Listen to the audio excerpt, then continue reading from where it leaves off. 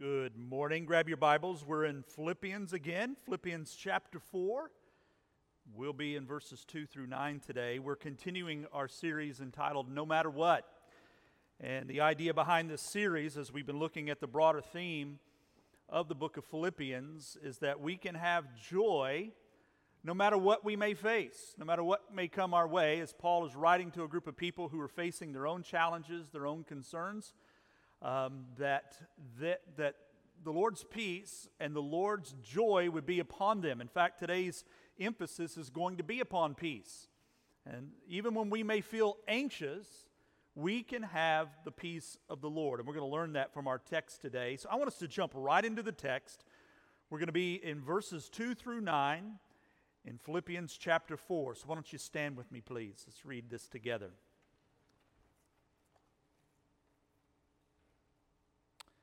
The Apostle Paul is writing, and here are his words. I entreat Euodia, and I entreat Syntyche, to agree in the Lord. Yes, I ask you also, true companion, help these women who have labored side by side with me in the gospel together with Clement and the rest of my fellow workers, whose names are in the book of life. Rejoice in the Lord always. Again, I will say rejoice. Let your reasonableness be known to everyone. The Lord is at hand.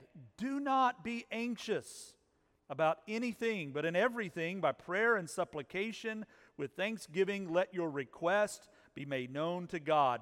And the peace of God, which surpasses all understanding, will guard your hearts and your minds in Christ Jesus. Finally, brothers, whatever is true, whatever is honorable, whatever is just, whatever is pure, whatever is lovely, whatever is commendable, if there is any excellence, if there is anything worthy of praise, think about these things.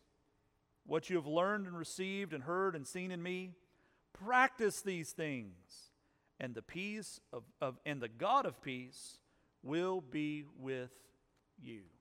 Let's pray together.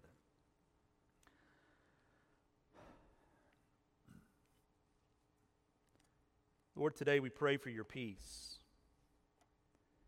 We know we live in a day and a time and a world in which peace seems to elude so many people. And yet you have promised your people, you've promised Christians, followers of Christ, you've promised us your peace. And Lord, there may be those, even this day, who've walked into this building, or maybe who have tuned in to us through our internet ministry, who are not experiencing your peace, but they're filled with all kinds of anxiety. But Lord, I believe you have a message for them. And I pray that they would receive it, knowing that you desire for them to experience your peace, to know your peace. And so, Lord, we pray that your word will come alive today, and you will speak into the depths of our souls, especially for those of us whose hearts are racked by anxiety. Encourage us, we pray, with these words. In Jesus' name, amen and amen. God bless you. Go ahead and have a seat. You know, I believe I'm not much of an anxious person. If you're around me, I tend to have a pretty even-keeled set of emotions one way or the other. I have my moments like most people. We all have those moments. But in general, I'm not overly anxious as an individual. But there have been a few moments in my life where I was sitting on the edge of my seat, where I was a little bit overwhelmed with anxiety, and perhaps at the top of the list is tied to this particular day. You know, today is the 21st anniversary of those terrorist attacks that happened in New York City and in Pennsylvania, when airplanes flew into the World Trade Center and into Washington, D.C. as well, and the Pentagon.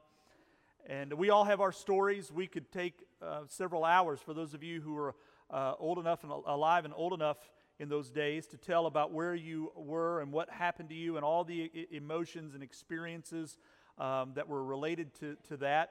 That particular event, for those of us who lived through it, it's one of those defining moments for our society, for our culture, really for the world. And when you go through one of these life-defining moments, you can actually take yourself out of this moment and go right back to that moment. Am I right about that? I know many of you have heard my story in particular, how I was away on a mission trip in Poland. I know there are some folks that may not be here. I'm not going to tell the whole story, but I do want to retell the emotions that I was experiencing in the opening minutes of that tragedy, because on this mission trip we had spent some time doing ministry that day, and we had gone into a small little community in Poland known as Prishina, not far outside of the city of Krakow. And we were going to take a little bit of time. It's a beautiful little city, by the way, very quaint out in the countryside. There was a little bit of a plaza in the downtown area, very peaceful and serene scene. I remember us unloading off of the bus, off of our vans, and as you stepped into the plaza, this beautiful European plaza, there was music, just cultural music playing. Very peaceful scene. We were going to do a little bit of shopping in the little town before we had lunch, and then went on our way. And we walked into a money exchange office. We were going to exchange some American dollars for some of the local currency. And there was a man that was behind the glass, and we were dealing with, who didn't really speak much English. As we were handing over our U.S. dollars, he understood that we were Americans, and he simply said, "World Trade Center on fire." That's what he said to us in his broken English. And we sort of remarked over that. Well, that's interesting. He had a little TV sitting on his counter. He turned it around, and we could see the World Trade Center and some smoke coming out of it. But we were under the assumption it was one of those little small airplanes.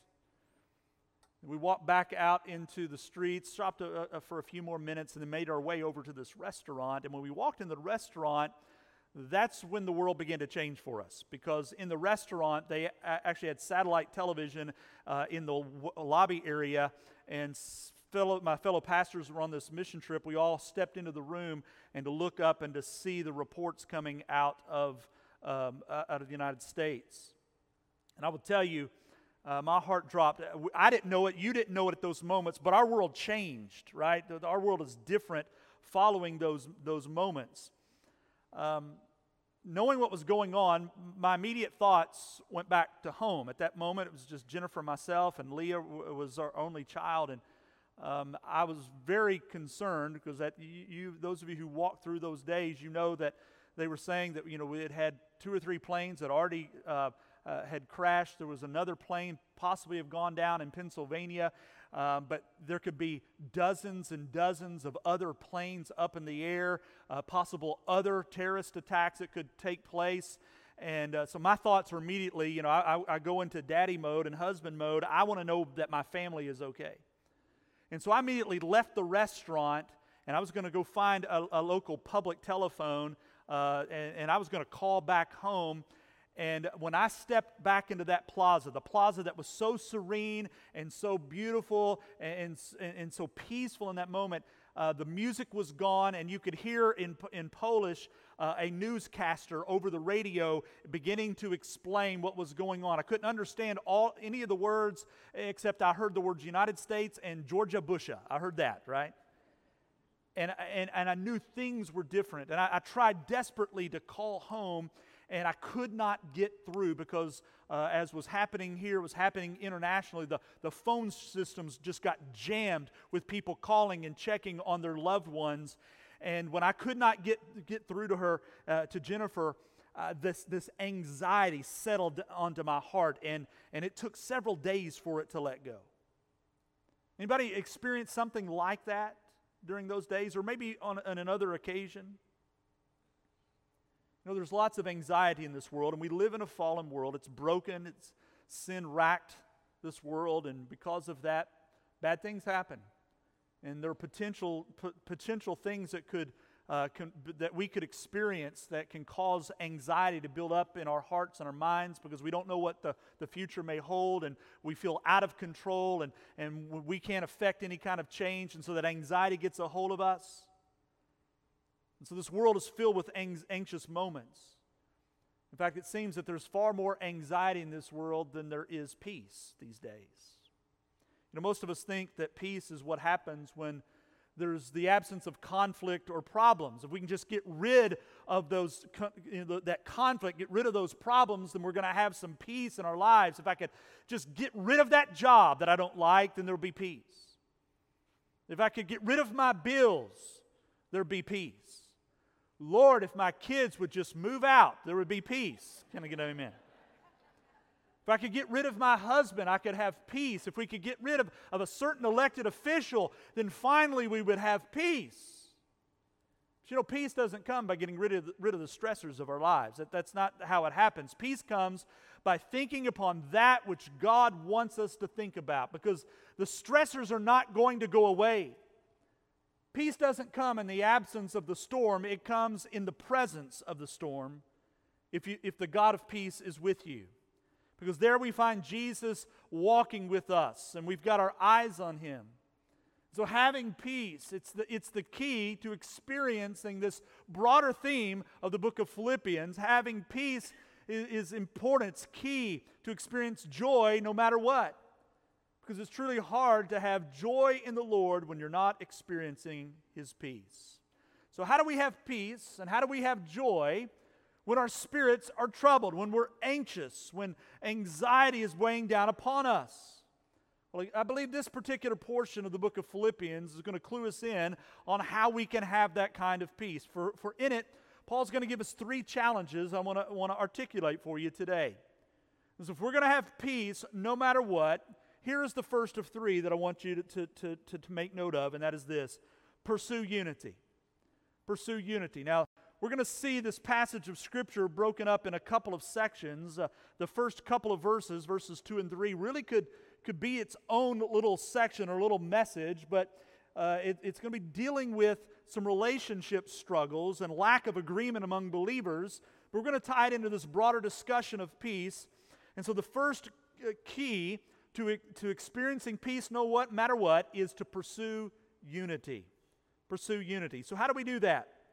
Well, in a couple of ways. One, it comes by agreeing with one another. As believers in Christ, we should be on the same page. So by agreeing with one another. And the reason for that is that so much disagreement is at the heart of so much of our anxiety. Paul refers to a problem that was existing between a couple of believers in the church of Philippians. You'll see it there in verse 2 when he says this: I entreat Euodia and I entreat Syntyche to agree in the Lord. Here's why we know that the Philippian church was a Baptist church, because there were a couple of people that didn't get along, all right? We have a couple of individuals here, Euodia and Syntyche. We don't know the circumstances behind their disagreement. We just know that they're a part of this church, and apparently they have entered into some kind of dispute that is unresolved. Paul doesn't tell us what the problem is. He doesn't reveal it to us. But whatever it was, Paul says, you guys need to deal with it.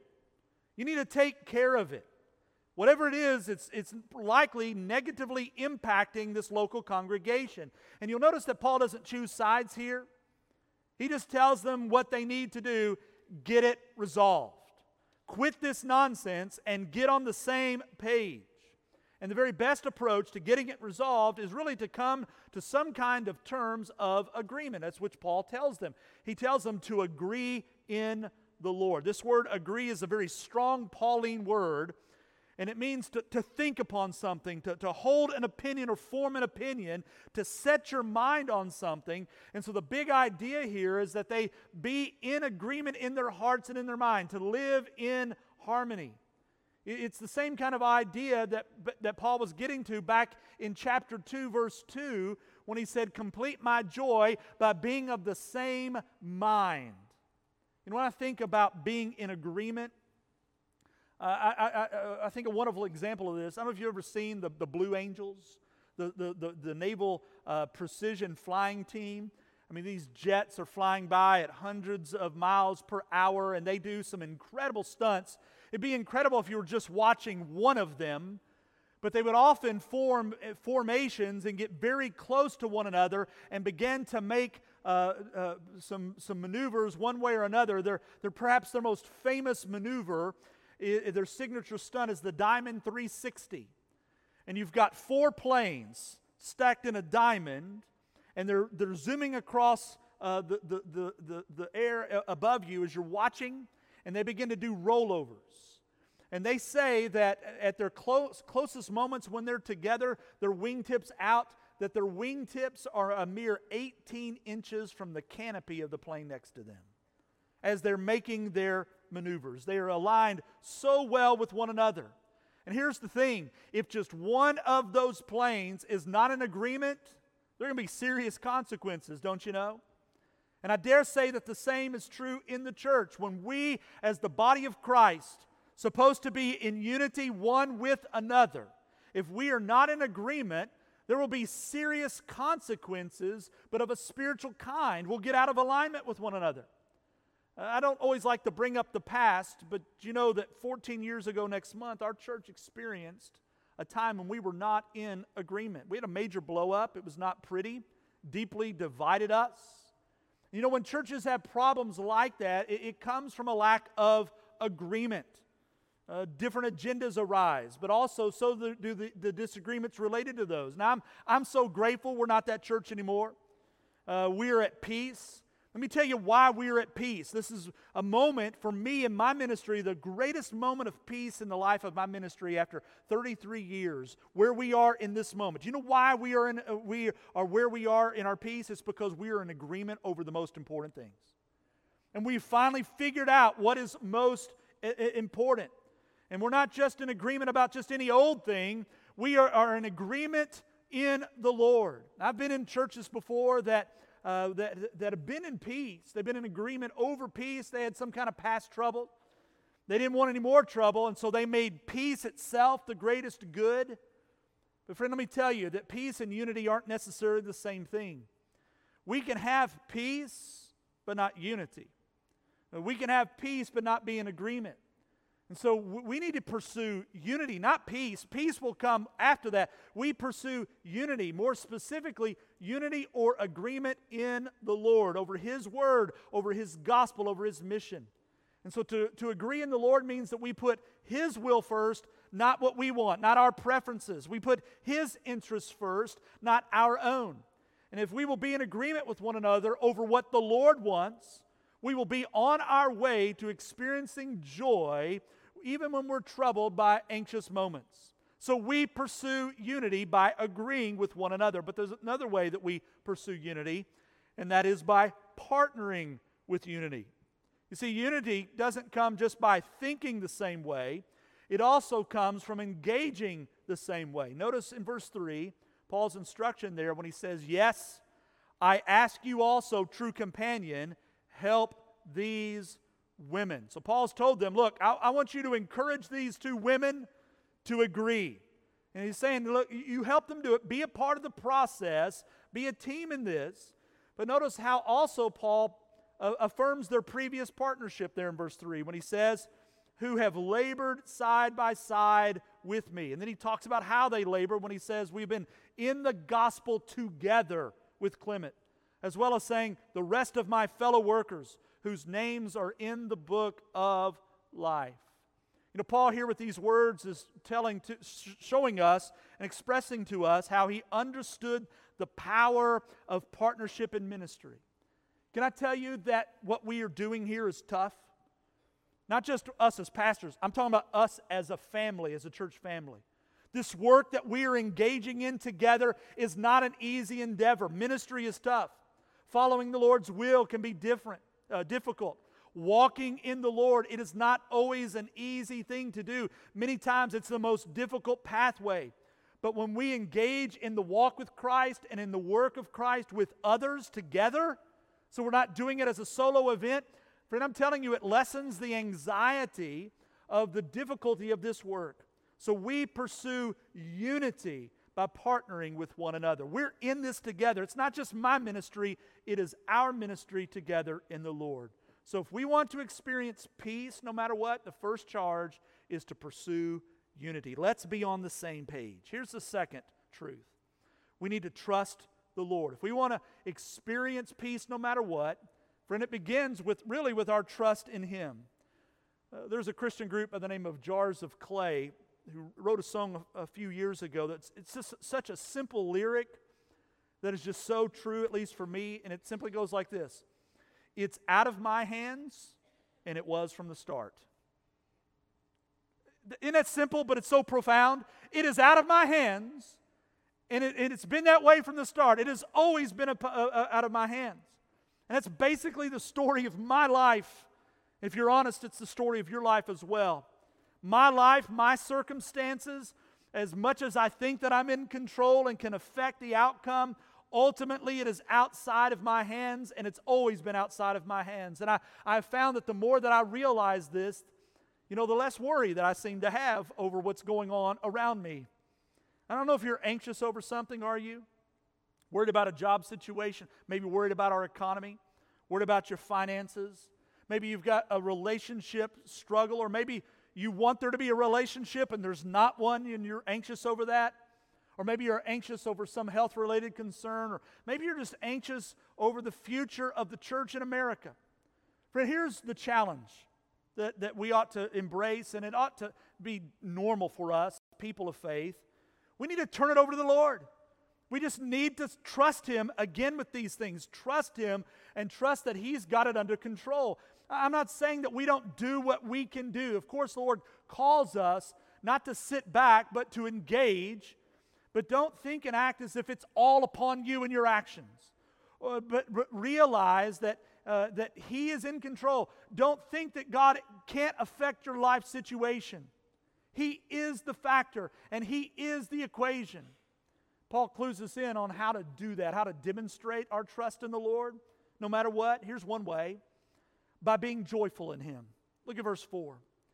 He says, "Rejoice in the Lord always. Again, I will say, rejoice." This is perhaps the theme verse of all of the book of Philippians. Rejoice in the Lord always. Again, I will say, rejoice. And Paul is saying here, as he's been saying throughout the book and will continue to say, that you can experience joy no matter what. No matter what you face, Christian, it is possible for you to experience His joy. Christians can and should rejoice always, not just when the going is good, not just when we feel good. When our joy is in Christ, we can rejoice even when things aren't going so well. When things are really bad, when we receive really bad news from the doctor, or the bank is threatening us with foreclosing our home, or when we have a child who is in harm's way on a battlefield far away. Why? Because we trust that the Lord is in control. So we trust Him by being joyful and demonstrating that every single day, and rejoicing over and over again. Here's another way that we demonstrate our trust in the Lord, and that is by being reasonable because of Him. Look at verse 5. He says, "Let your reasonableness be known to everyone. The Lord is at hand." What does it mean to be reasonable? This word actually means to be yielding, to be gentle, to be kind. We're talking about someone who is being reasonable as one who is manifesting a calm spirit no matter what. The idea is that you moderate your response to trouble. It's not to say that you're not concerned about the trouble that comes upon you, but that you don't lose control, you don't overreact. In fact, you are under control because you know that God is ultimately control of the situation.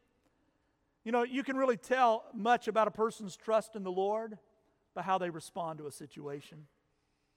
I know that can be a little hard for us to hear. I know I'm going to make a bold assertion when I say this, but based upon how I see so many Christians responding to the news of the day, I see fewer and fewer Christians truly trusting the Lord based on the example that they're presenting. And my assertion of this is based on how unreasonable Christians can be sometimes, and how it seems that it's becoming more and more typical of so many Christians to be unreasonable than reasonable. And there are certain Christians who are not even known by their reasonableness, but by their unreasonableness. But listen, being unreasonable is a sign that things are out of control in your life, and that you really don't trust the Lord to handle those certain things that you're dealing with. That you don't trust that the Lord has all things under control, and it's being demonstrated. Your lack of trust in Him is being demonstrated by your lack of being a reasonable person. So Christian, trust the Lord by being reasonable, but also you can demonstrate it this way by being confident in Him. Now listen, we are Christians, and we serve Jesus, who is the Prince of Peace, and yet so many of us are not experiencing that peace. Because there's deep inside of us some kind of ongoing conflict that we're wrestling with, and burdens are overwhelming us. So let me ask you, are you bearing some great burden in your life, worried about something? I've articulated some of these already. Financial problems, marital problems, friendship breakdowns, work-related problems, problems with your children. Our worries over these things betray our confidence that our God has it. If you are so burdened over those things that it is dominating your time, you're so anxious, and you're not letting the Lord take captive every thought in your heart and your mind, that excessive worry in your life is showing that you may not be trusting the Lord as you should. Well, you know what Paul says to us, the Lord says to us? Look at verse 6. He says, do not be anxious. Do not be anxious. And notice there's not just a period there. He says, do not be anxious about what? Anything. But in what? Everything. By prayer and supplication with thanksgiving, let your requests be made known to God. In other words, don't worry. It's not, by the way, don't worry, be happy, right? It's don't worry, but pray. Pray to God. By praying, you're demonstrating that you do not have the ability to affect the outcome of your situation, of your life, but you're turning to someone who can. And so you do not be anxious. You're not worrying, but you're letting Him worry about these things, recognizing that He can handle these things. Of course, you may be thinking, well, that's easy for Paul to say. He's not going through what I'm going through right now. But again, as a reminder, remember the circumstances of Paul's own life. He was in prison. He was facing a trial that could lead to his ultimate execution. He may lose his very life. And yet he could say, don't be anxious. Don't worry. Be confident in what the Lord can do. That's because Paul found the secret to peace. And that secret is this: cast all your cares upon Him. Turn all of your worries over to Him. Be confident in Him. It's the idea that Paul captured, Peter captured when he says, this is 1 Peter, I've already referenced it, 1 Peter 5:7. Cast all your anxieties on Him. Do you know why? The Bible says because He cares for you. And the only way for you to cast all of your anxieties on Him is to trust Him by rejoicing no matter what, being reasonable in your behavior, because that's a sign of your trust of Him, and not fearing. And if you'll do this, friend, I can't promise you that your problems are going to go away, but one thing I can promise you, based on the Scripture, is you will find peace. In fact, Paul says that very thing, that when we trust the Lord, and it's evident in our joy, our behavior, our reasonable behavior, our confidence that He can handle things, look at what he says as a result in verse 7. He says that the peace of God, which surpasses all understanding, will guard your hearts and your minds in Christ Jesus. So you may be wrestling with this idea of anxiety, and you're like, I just can't get it out of my mind. This potential problem is upon me, and I cannot let it go. Go back to these commands. Rejoice. You may not feel like you want to rejoice in that moment, but your trust of the Lord is being demonstrated by the way that you rejoice and again rejoice and again rejoice and rejoice and rejoice.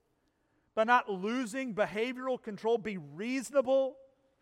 When you're demonstrating confidence in the Lord by just turning it over to Him, by praying to Him, not being anxious. I'm just going to pray, Lord. I'm going to hand it over to You. I know You have my best interest in mind, that You're going to work this out in accordance to Your will, that is in the best plan for me and my life. If you will do that, Paul says that the peace of God, that peace that passes all understanding, you cannot even explain it. That peace will guard your hearts and your mind in Christ Jesus. You see, God's incomprehensible peace can be yours if you trust Him. You know, I don't know if I've shared this with you before or not. Forgive me if I have before. I don't believe I've shared this with you before, but there was a moment in my ministry, Jennifer and our ministry, in the very first church that I ever served. We saw explosive growth there, and it was just a blessed ministry. God helped us in our ministry. We saw nearly a doubling of the attendance while we were there. And we were at a very specific moment, a strategic moment in both our lives as well as the life of this church, we began to sense that God was calling us elsewhere. And it's hard to explain it. We just saw some restlessness in our soul in those days. But at the same time, our church had seen a lot of growth, and we had a major renovation project that really needed to happen. And we finally got back into this through the conclusion of this renovation project. And as the day that we walked into a renovated worship building for the first time, brand new everything in the room, there was probably not a more a moment of dissension in the life of that church that we'd experienced in 4 years as high as that one. It was just crazy. It's supposed to have been a high moment for the church, and people didn't like anything. I don't know what they didn't like the color of the carpet and chandeliers and walls, et cetera, et cetera. The real challenge behind it all is that we had seen so much growth in the life of that church that the change was too much for some of our church members to handle. We didn't completely understand it at that moment.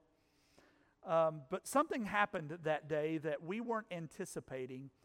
But in a moment, Jennifer, in the middle of that day, in the middle of the Sunday school hour, we walked out to our car. She had dealt with some people complaining on one side of the property, and I was dealing with some folks on another side of the property, and we were just feeling all just horrible. And this moment should have been a high moment for the church. We felt all horrible.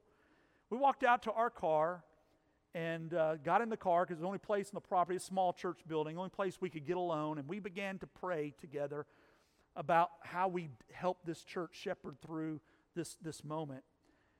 And we realized in that moment that the Lord was calling us to resign that day.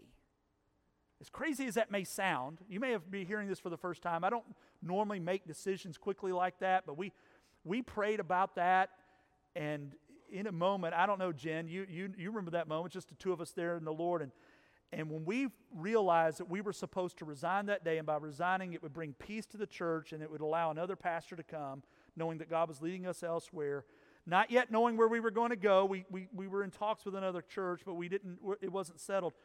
We prayed and had the peace of God come upon us when we said, this is what we're supposed to do.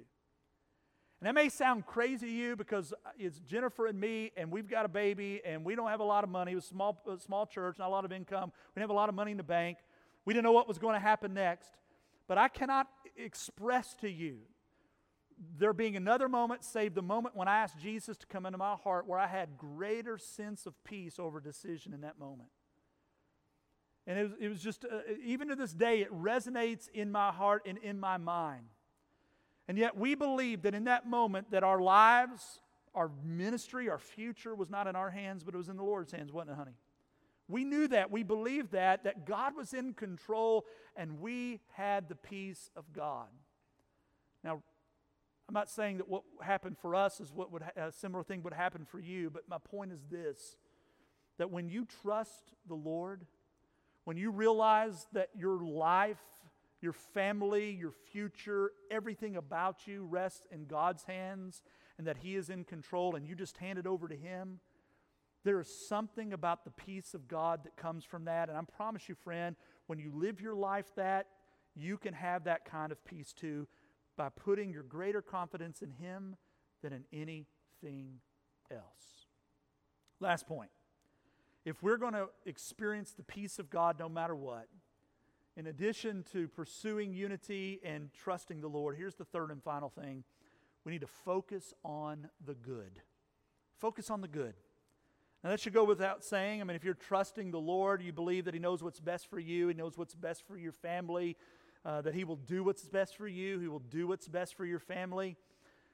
And so if you remain focused with that in mind, that focusing on the good, that in the face of whatever challenges that you face, that it's going to be evident in the way that you think, it's going to be evident in the way that you act. And that's why we would want to focus on the good instead of dwelling upon the potential bad. And here's how we do that. If we're going to focus on the good, how we do that is, one, by thinking on good things. Listen, I'm not going to give you a very shallow position on, the power of positive thinking, all right? But I do want you to note that Paul gives that very idea of thinking on good things in verse 8. Look at verse 8. He says, finally, brothers, whatever is true, whatever is honorable, whatever is just, whatever is pure, whatever is lovely, whatever is commendable, if there is any excellence, if there is anything worthy of praise, think about these things. It's a pretty comprehensive list here. Paul says to think upon these things. I mean, this group of Christians in Philippi, they were the outsiders in the community. There was some persecution going on. There was outside pressures. There were inside pressures. There was a lot that they could have focused on that was of the negative. A lot of things to worry about, a lot of things to whine about, a lot of things to complain about. But Paul says, don't worry about those kind of things. Don't focus upon these things. Here are the things that you need to think about. Whatever is true and honorable and just and pure and lovely and commendable and excellent and worthy of praise. I could go through each of these words on this entire list and define these words for you, but I don't have to. You understand what these words mean. You know that these things are what they are. These are good things, noble things. And Paul says, if you're going to think about anything, think about these things. That word think, that means to reflect upon, to ponder on, to let your mind dwell upon. Now, why in the world would Paul charge us to think about good things? The reason is obvious. It's because it will impact whether you're experiencing peace or not. Are you overly anxious these days? If so, what are you spending your time thinking about? Seriously, brother and sister. Some of you may have noticed that I don't spend a whole lot of time on Facebook. I just don't. I used to. I'm on social media somewhat, but I bailed on Facebook about 6 years ago, and here's the reason why. Facebook has this algorithm, and it sort of is watching what you're looking at and what you're posting and who you're interacting with.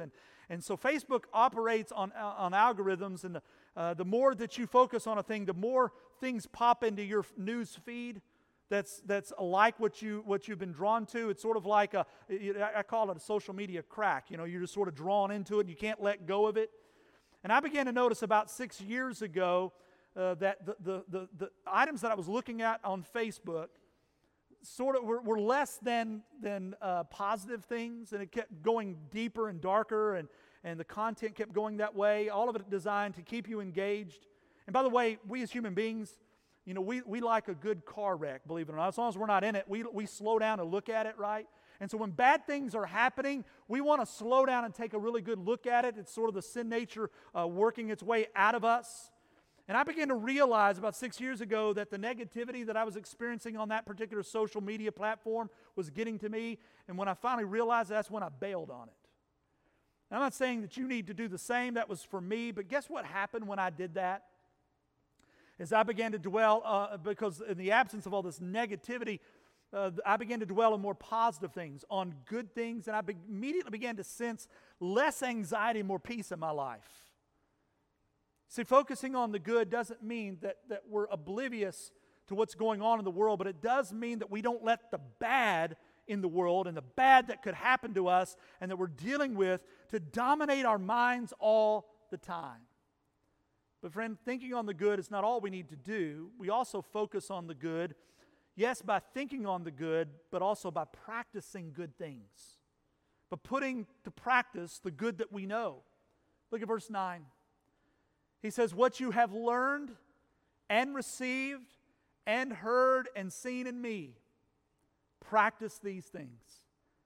Practice these things. Whatever it is that you've seen from me.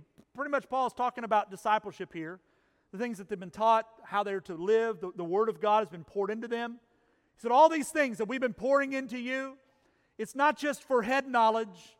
You need to practice these things. And if you do it, he says that the God of peace will be with you. So think about all of these good things, but also practice these things. Think positively on the good things, but also act positively on the good you know to do.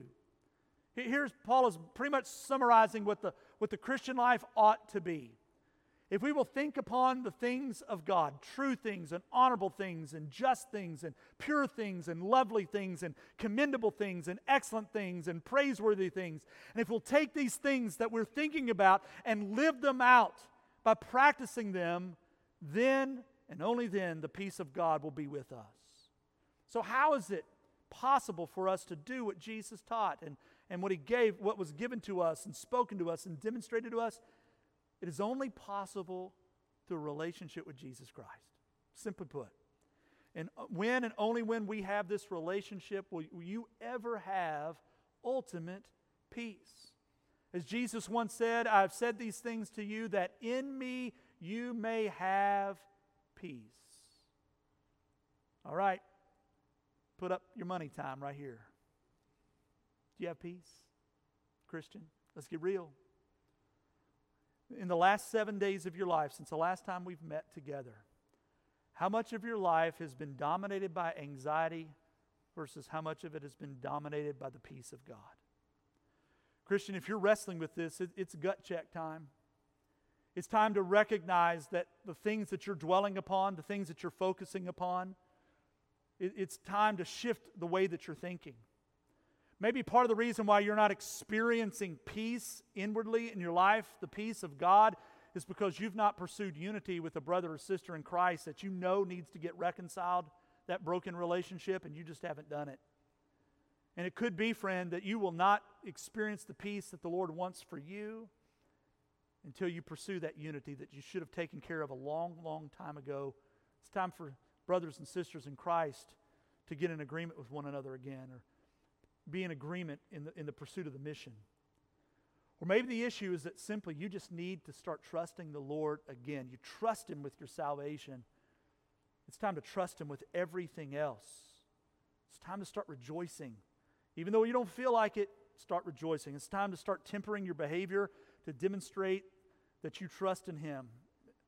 It's time to start leaning upon Him and showing that you have confidence in Him, and that though you may not sense that things are going to get better in the immediate time frame, that God has this in control.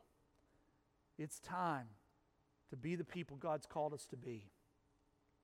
So I'm going to ask you to bow your heads with me, and I want to just pray for you, church. And then I want to have a word for those who have yet to trust Christ.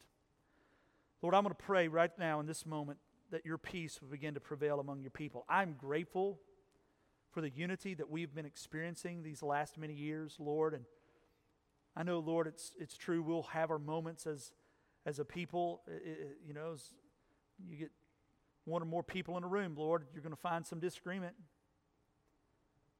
Lord, as we seek to unity and find peace by being in agreement in you, by partnering in you, Lord, we pray for peace to continue to prevail among the body known as First Baptist Church. But Lord, we also want your peace to reign in the hearts of our people to a person.